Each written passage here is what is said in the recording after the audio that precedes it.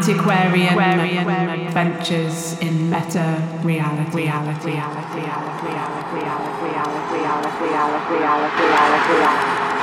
Witchcraft, Wunderkammer and Weirdness, Episode 2. A museum of magic and folklore in West Cornwall. We're looking out across the bay. On the right hand side we can see, I guess it's sort of heading on towards the Lizard.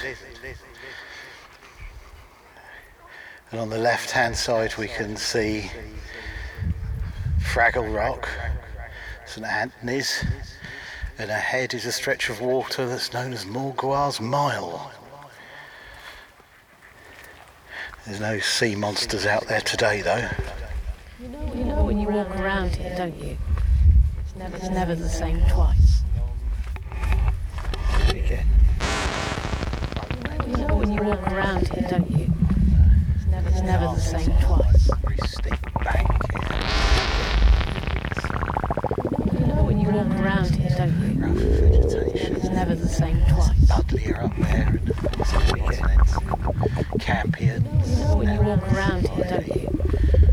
It's never the same twice. On the outside we've got trees have grown up to about sort of 20-30 foot. There's a lot of sycamores, a little bit of ash, hazel, sorts of odds and ends. It's all sort of quite scrubby, but still you can see the earthworks here. They're really quite impressive. Again, these could be layer upon layer of earthworks. Oh my lord, we're approaching the entrance here. Almost looks Victorian. There's this very grand bridge where presumably there would have been some kind of drawbridge before. It's granite arches, very sort of grand entrance with a sort of sort of a nod towards the Romanesque going on here.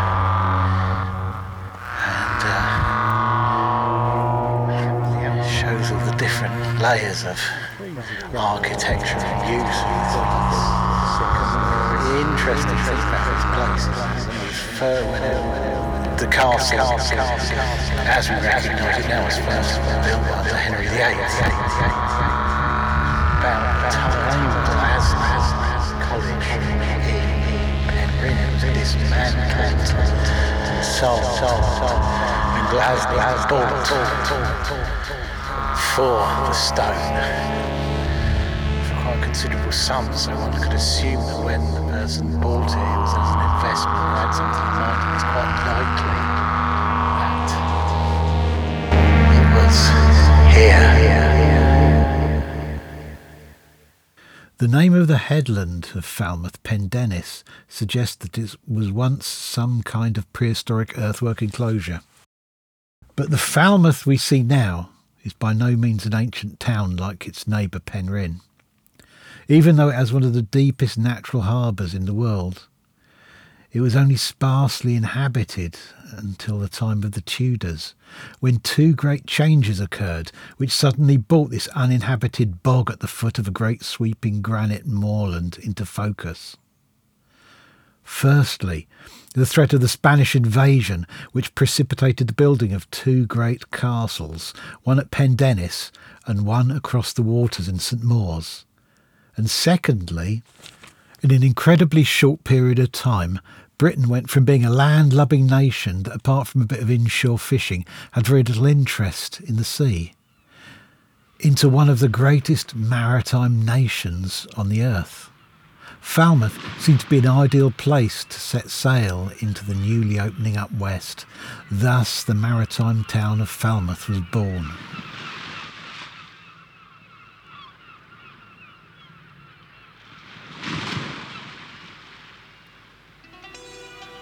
Falmouth, however, has never been a naval town. Its seafaring has always leaned towards the world of the privateer and the freebooters. It also, most significantly, became the base for the packet ships, whose trade was primarily that most valuable of cargoes, information. They were the first international postal service. It was said that Falmouth also once had its own cabinet of curiosities, filled with curios brought back from the ships that sailed the seven seas. Sadly, little about it is known, and none of its contents remain, though as with the spirit of Kate the Gull, the old sea witch of Penryn, something of the shadow of this semi-mythical cabinet of curiosities seems to remain, ready to re-emerge once it is given the right conditions.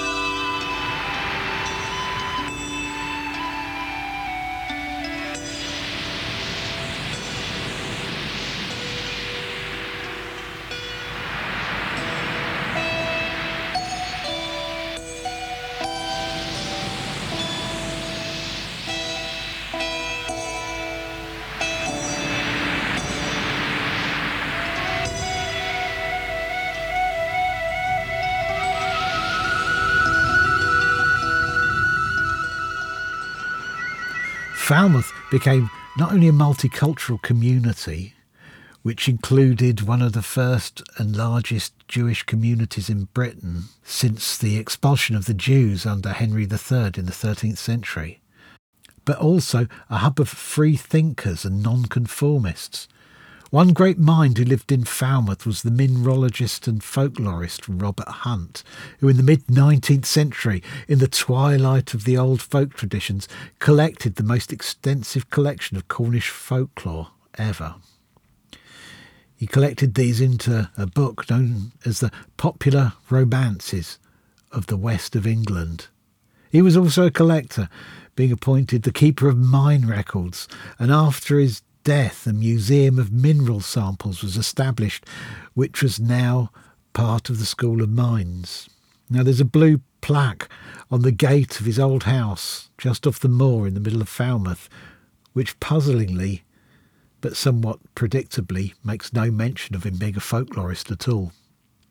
The fortunes of Falmouth ebbed and flowed, as did its cultural life. And by the end of the 18th century, the age of sail had all but gone, and so did Falmouth's usefulness as a port. Eventually the railway arrived, too late for the cargo from the sea, but in time to bring a new wave of incomers here in the form of tourists. The Great Western Railway commenced a great campaign publicising the folklore and antiquities of Cornwall. This land was also being promoted as one of the last outposts of the Celts. The numinous, magical Cornwall once again found another mantle to wear. With the founding of the Art College in Falmouth, a new wave of crazy, creative folk came into town, and in the 1970s there was something of a golden era of surrealism and magic around Falmouth. Nationally renowned surrealist poet Peter Redgrove became the principal of Falmouth Art College, openly writing of his own brand of Jungian, tantric, shamanic and highly sexualised pagan magic. Surrealist Tony Doc Shields baffled our senses of reality and summoned up sea monsters and the owl man of Mornan from the vasty deeps. Stepping back in time again, whilst Falmouth was still on its uphill climb towards maritime prowess and Penryn was still fighting its corner, in the mid-17th century, a Penryn man by the name of Peter Mundy set sail on a 7-year voyage passing through Spain, the Levant and India. Later he joined the East India Company sailing from the Baltic to China. In his journeys he kept extensive journals telling of the strange and unknown lands through which he passed. Although his writings remain, it is unknown as to whether he brought back any treasure back with him or had a collection of his own. Though in his travels through Britain he recorded that he visited John Tredescant's Museum of Curiosities in Lambeth, which was known as the Ark. Such was its size that it was said that it would take a whole day to peruse.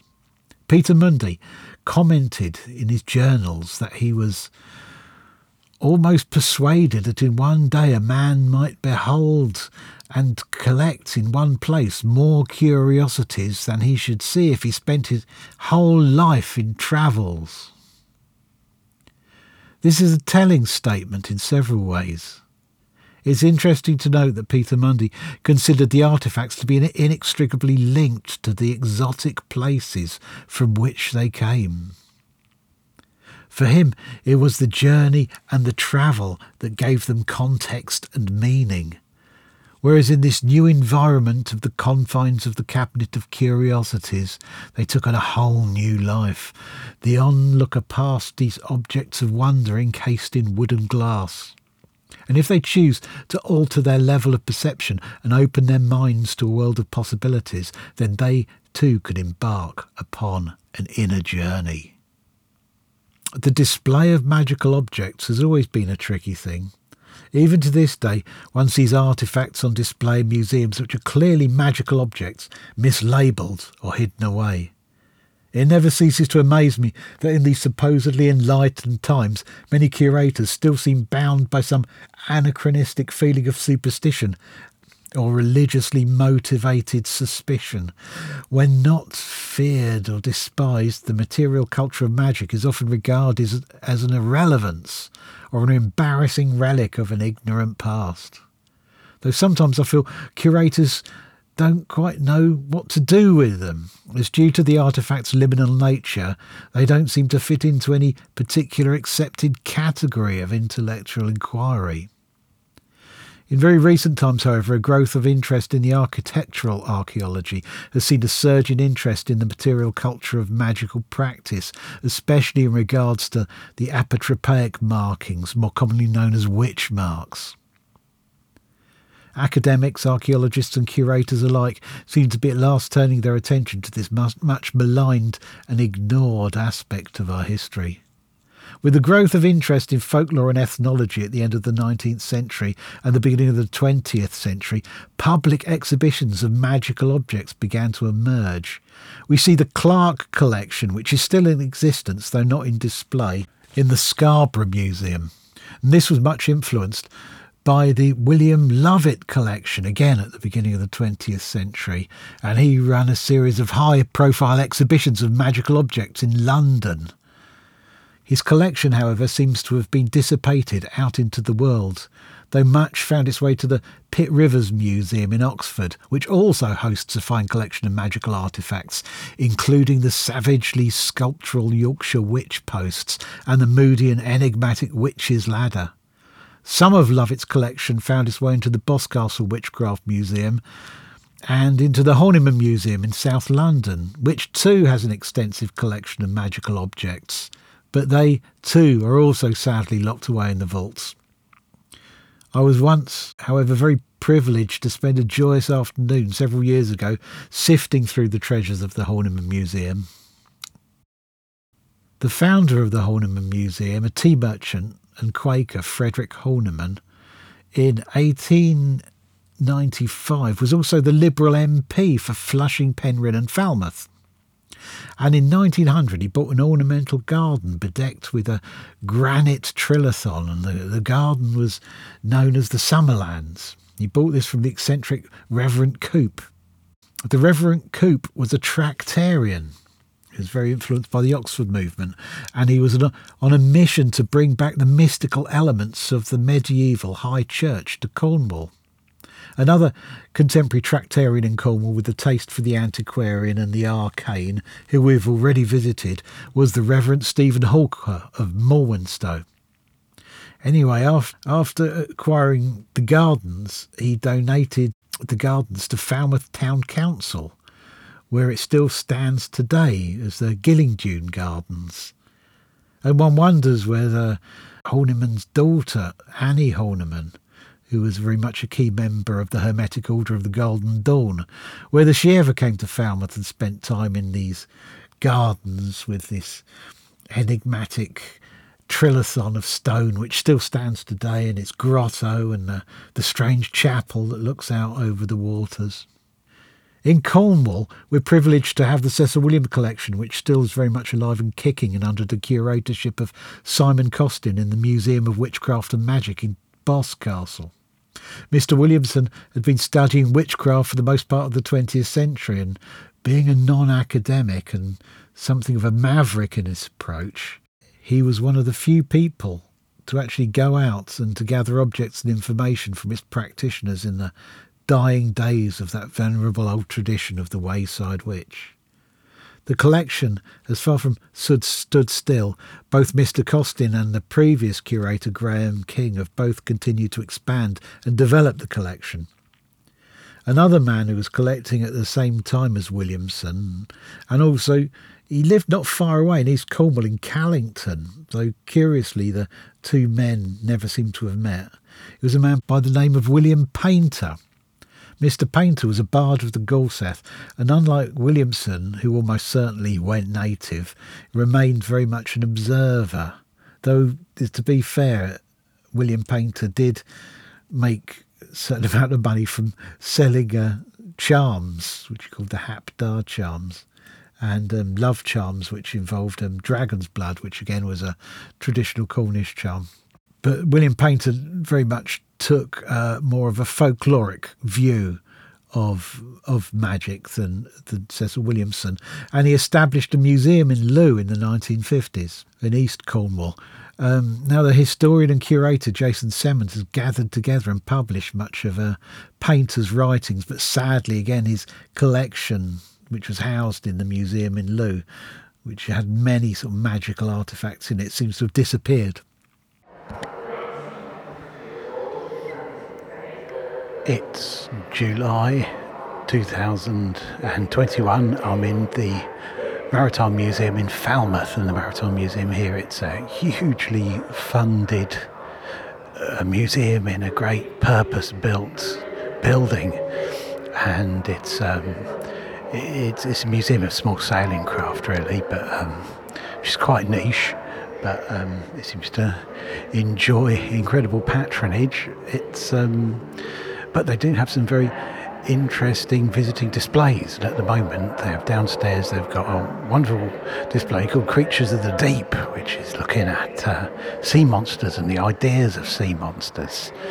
It goes from the world of the mythical to the strange creatures that appear quite naturally in our waters. It's great. Now upstairs, we've got Victor Wynne's Unnatural History Museum.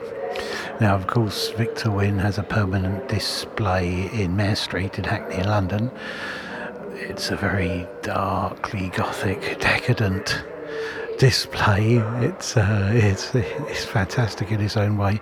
And here I'm just entering this satellite display he's got here down in sunny Falmouth in Cornwall. And as I enter, there's his usual signature taxidermy displays. And there's a great picture of Victor Wynne himself, and he says, there's an inscription here saying it's Victor Wynne's Unnatural History Museum. It's got underneath it, museums are instruments for telling stories and for considering, commenting on and enjoying the condition humane in exactly the same way as novels, pictures, operas, films and other creative endeavours. To me, the objects of my museum are my words, my tubes of paint, graphite, pencil tips, bassoons, oboes, flutes or violins. Museums tell different stories at different times to different people. Today, this is my museum telling my story to you. Victor Wynne. And I'm walking in here, and there's the story of Victor Wynne narrating an old Irish folk tale, and a great skeleton of a unicorn in front of me, a giant's thigh bone on the wall, and all manner of stories and curios. Victor Wynne's Museum of Unnatural History. There's a number of other folk museums around Cornwall with all kinds of gems hidden away. The Penryn Museum has a fine stone bearing apotropaic markings from the excavations of Glasney College. Helston Museum is like a TARDIS inside, stretching back for several galleries, and it's brimming with so many artefacts of material folk culture. They have a fine Bellarmine jar, which they found deposited in a well.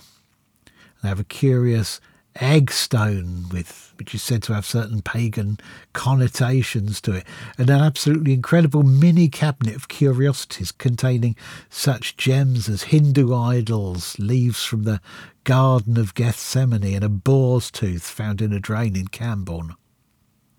The Folk Museum in Padstow has a wonderful kenning stone which was used by the old Pellers or White Witches as a means of healing, especially eye complaints. And one must not forget the County Museum in Truro, which, amongst other treasures, has a fine archaeological section and a wonderful painting of Tamsin Bly, the Witch of Helston, the old witch of the West.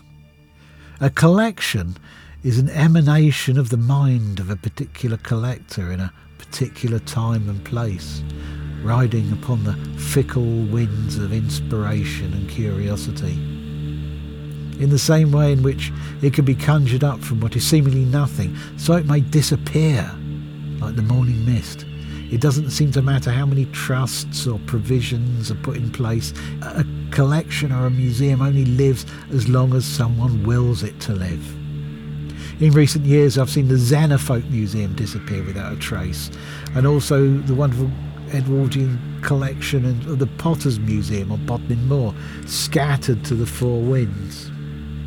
I'm in possession of an old display cabinet from the Potters Museum, and in the same way that a story left unfinished is somehow sadder than a story that's never been told, so there's something unutterably melancholic about an empty display cabinet.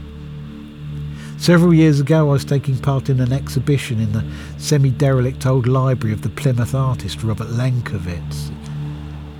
Even though he had passed away some years ago, the relics of his life lay scattered about as if he had just walked out the room. There was something of the atmosphere of the Mary Celeste about the place. Under a pile of boxes I found the old coffin he used to display the skeleton of the old witch Ursula Kemp. Now, no one there really knew what it was or had any interest in it. And like the display case from the Potters Museum, it just lay there, silently gathering memories. Like the fairies of Peter Pan, a museum only exists if we believe in it. If one learns nothing else from the great public folkloric celebrations of which Cornwall is so blessed, from the hurling to the Padstow Obiost, Helston's Flora Day, Maisie Day, the Midsummer Fires, the Crying the Neck, and the countless other local festivities, both ancient and modern, it is the fact that we are in a continual rhythm of decay and renewal. Forgetfulness fades seamlessly into memory and melancholy into joy.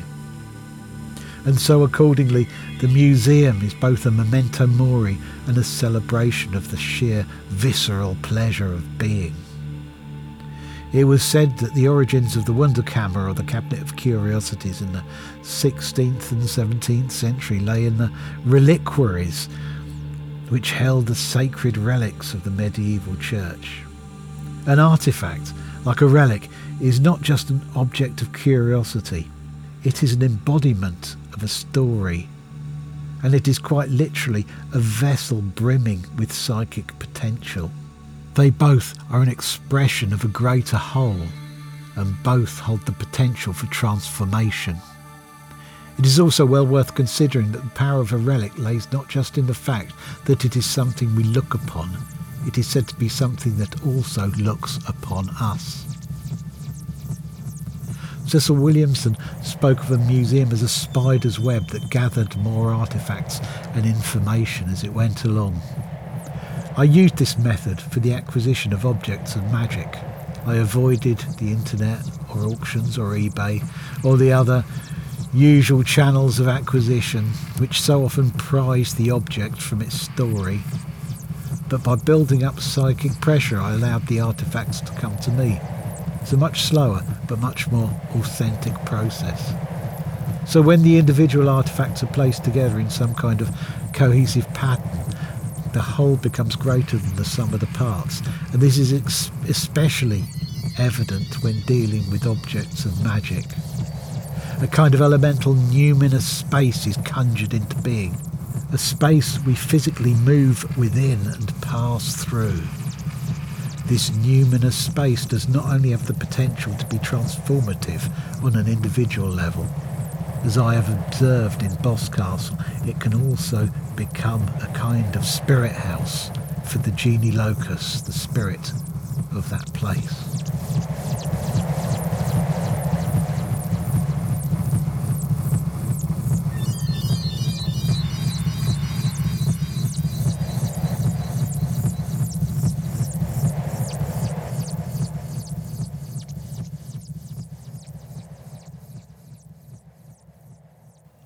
At the time of writing, the artefacts have been gathered and the conjuration of the museum has begun. It's a completely independent, unfunded project, but I do owe a great debt of gratitude to the Museum of Witchcraft and Magic in Boscastle. Not only has it allowed me to have intimate contact with the most comprehensive collection of magical artefacts in the world, has also given me 25 years of experience of seeing how a museum is run. I have had great support in this project from Simon Costin, the curator of the Witchcraft Museum in Boscastle, who has even donated a number of old cabinets from the museum. And a number of artefacts came from Graham King in the museum in the mid-90s, including the now legendary Witch's Cradle, which, with the help of a local blacksmith, has now been brought back into being. I intend to weave together the threads of magic and folklore and the landscape into a twisted skein, an exhibition that not only conveys something of the spirit of the landscape of the Far West, but also something of the ways of magic.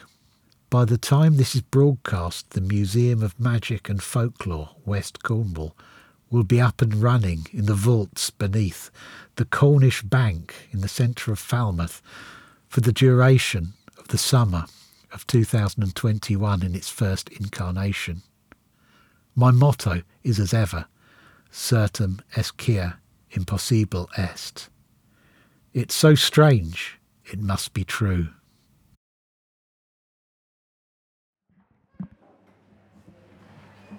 Well, welcome everybody. Welcome to the opening of the Museum of Magic and Folklore. And yeah, thank you all so much for coming along. It's been a strange year and a half, as we all know, but it feels like at the moment we're emerging at the moment, and things are starting to change and move on, and things are starting to come to fruition. I mean, for a start, we've got this absolutely fantastic venue here that Will and Rufus have got together. It's a wonderful old building. It goes back to about 1771. It was the old Cornish Bank. Don't know much about the bank. Apparently it crashed spectacularly in the late 19th century, bringing down a lot of the old Cornish families with them. But it's been used for all sorts of purposes over the years. There's council buildings before it was here.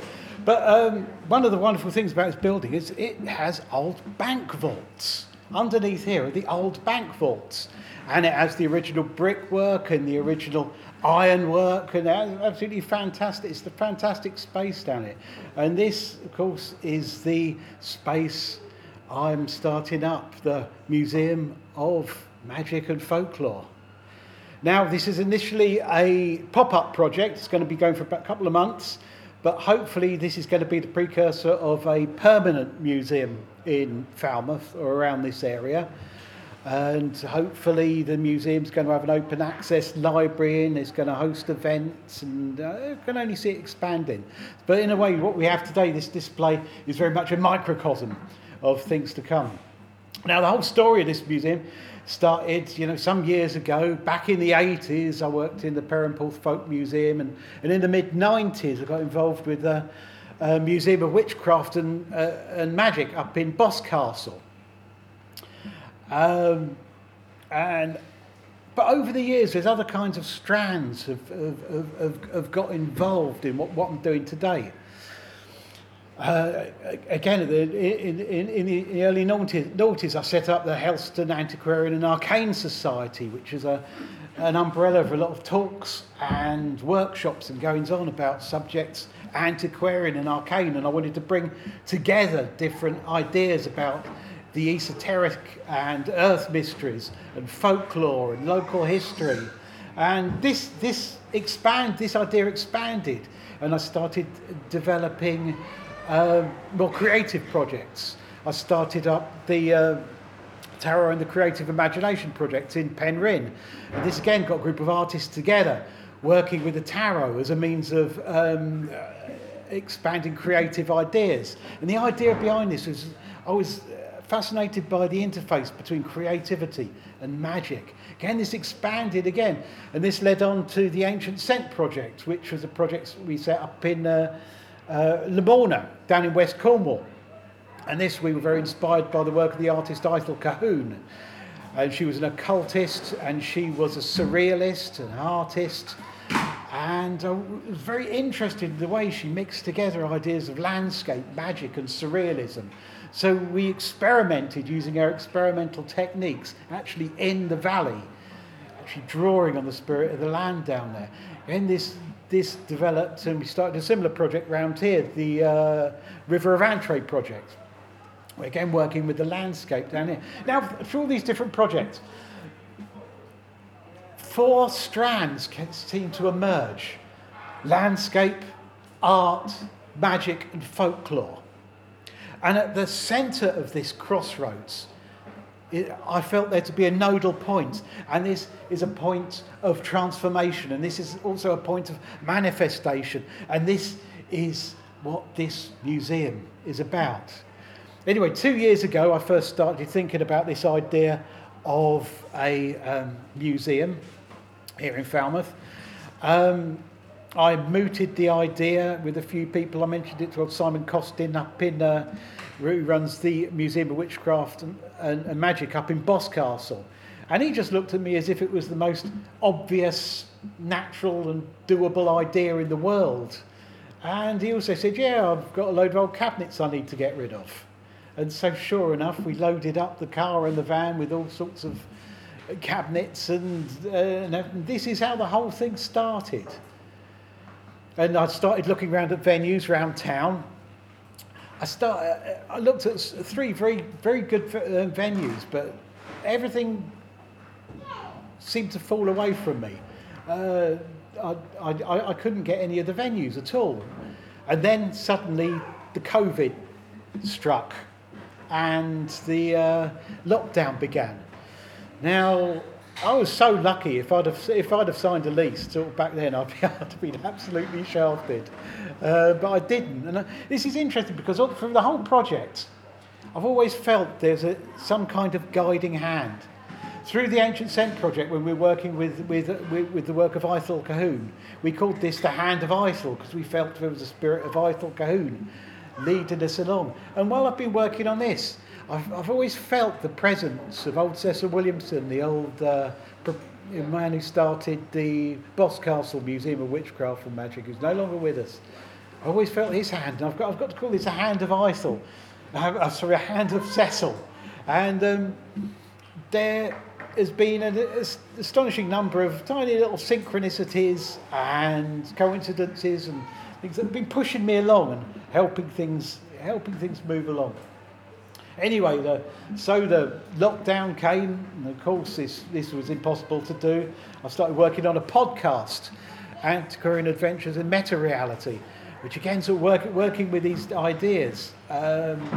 Anyway, this summer, like I said, the beginning of the summer, Rufus and Will started working on this place, offered me the use of the vault, and here we are. Now, it's all very well to think about things, but when you actually start making things, it actually forces your hand.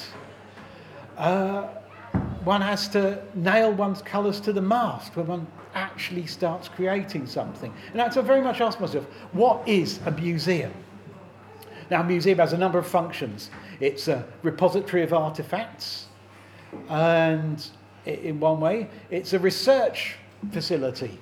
You've got to look back to the old museums, like the Natural History Museum and the Science Museum. They were there very much for people as a resource for research. Going back even further, though, the purpose behind a museum gets more esoteric as we look at it. It's look at the old cabinets of curiosity of the 16th and 17th centuries. There they were collections of objects, they were assemblages, they were an outward manifestation of our ideas and our beliefs. That's what they were all about. And if you look at the word museum, the museum comes from the old Temple of the Muses in ancient Alexandria. And this was where all the scrolls and the texts were kept, and it was supposed to be the biggest library in the world back 2,000 years ago. And of course it was the Temple to the Muses, and the Muses were the goddesses of inspiration. So this is the heart of the museum. It's all about ideas. It's all about inspiration. Now, and also, I mean, there's other strands that sort of fed into it. I remember my early days when I went to the Museum of Witchcraft in Boscastle. The thing that struck me was not so much the individual artefacts, but the space. The space I walked into. It felt like a liminal space. It felt like a numinous space. It felt like a transformative space. Just going into this space, somehow I felt I came out different at the end of it, and it almost had a tangible feel behind it. And this is something I have tried to perpetrate, tried to create this idea of a numinous transformative space. And the place of the artefacts in this is that they are an integral part of this space.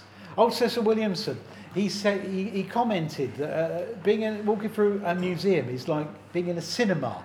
The only difference is the objects are still, and it's us who moves.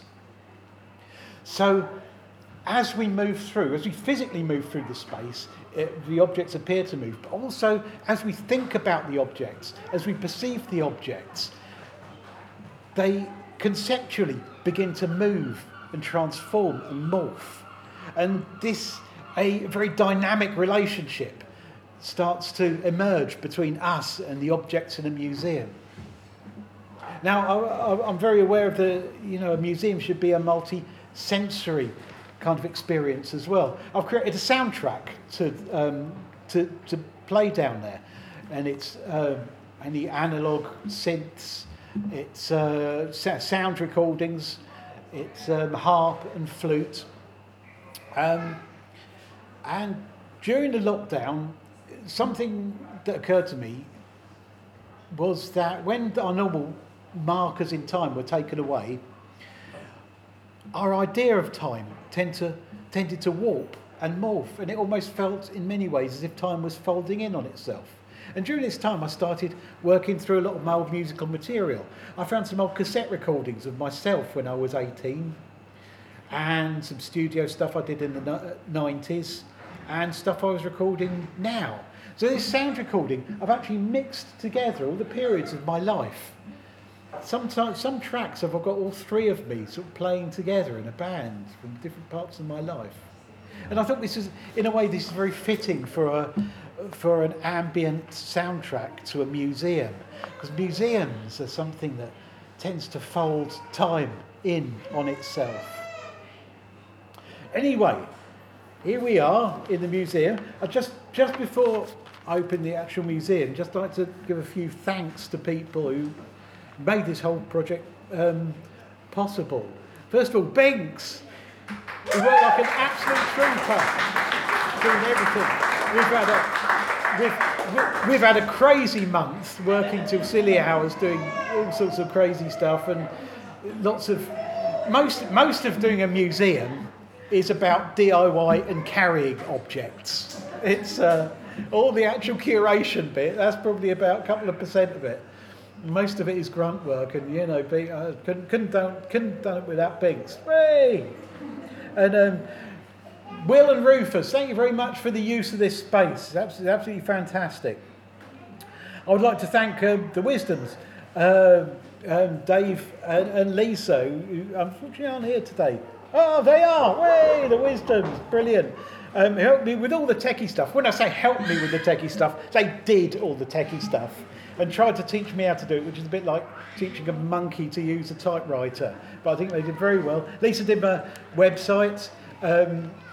Dave helped me with the sounds. And Lisa, also blacksmith, helped reconstruct the Witch's Cradle, which is down there, which is an old piece from Cecil's Museum back in the 60s. I'd like to... Tim Shaw, fantastic sculpture down there, amazing piece down there. You've got to go and see it, bringing the old Oss to life. Gemma Gary, Ted Munns and Rory Tatigo. I'd like to thank them all for loans and donations of artefacts. Simon Costin, as mentioned, for the cabinets, and all those other people who've unwittingly helped me along the way. So I'd like to declare the museum open.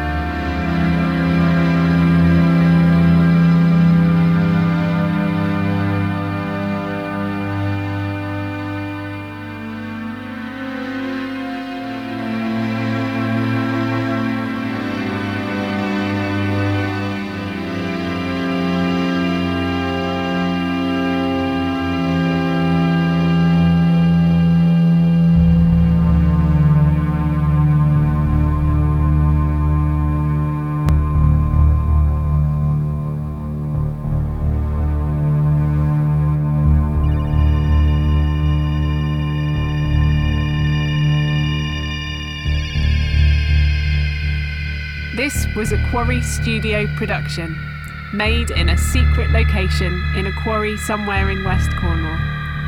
Words, music, sounds and production, Steve Patterson. Engineering, editing, production and additional voice, Dave Wisdom. Additional voice, website design and brainwaves, Lisa Wisdom. If you want to support us, you can do so on patreon.com/Antiquarian Adventures in Meta Reality. For further information, look us up on stevepattersonantiquarian.com. We look forward to joining you for further Antiquarian Adventures in Meta Reality.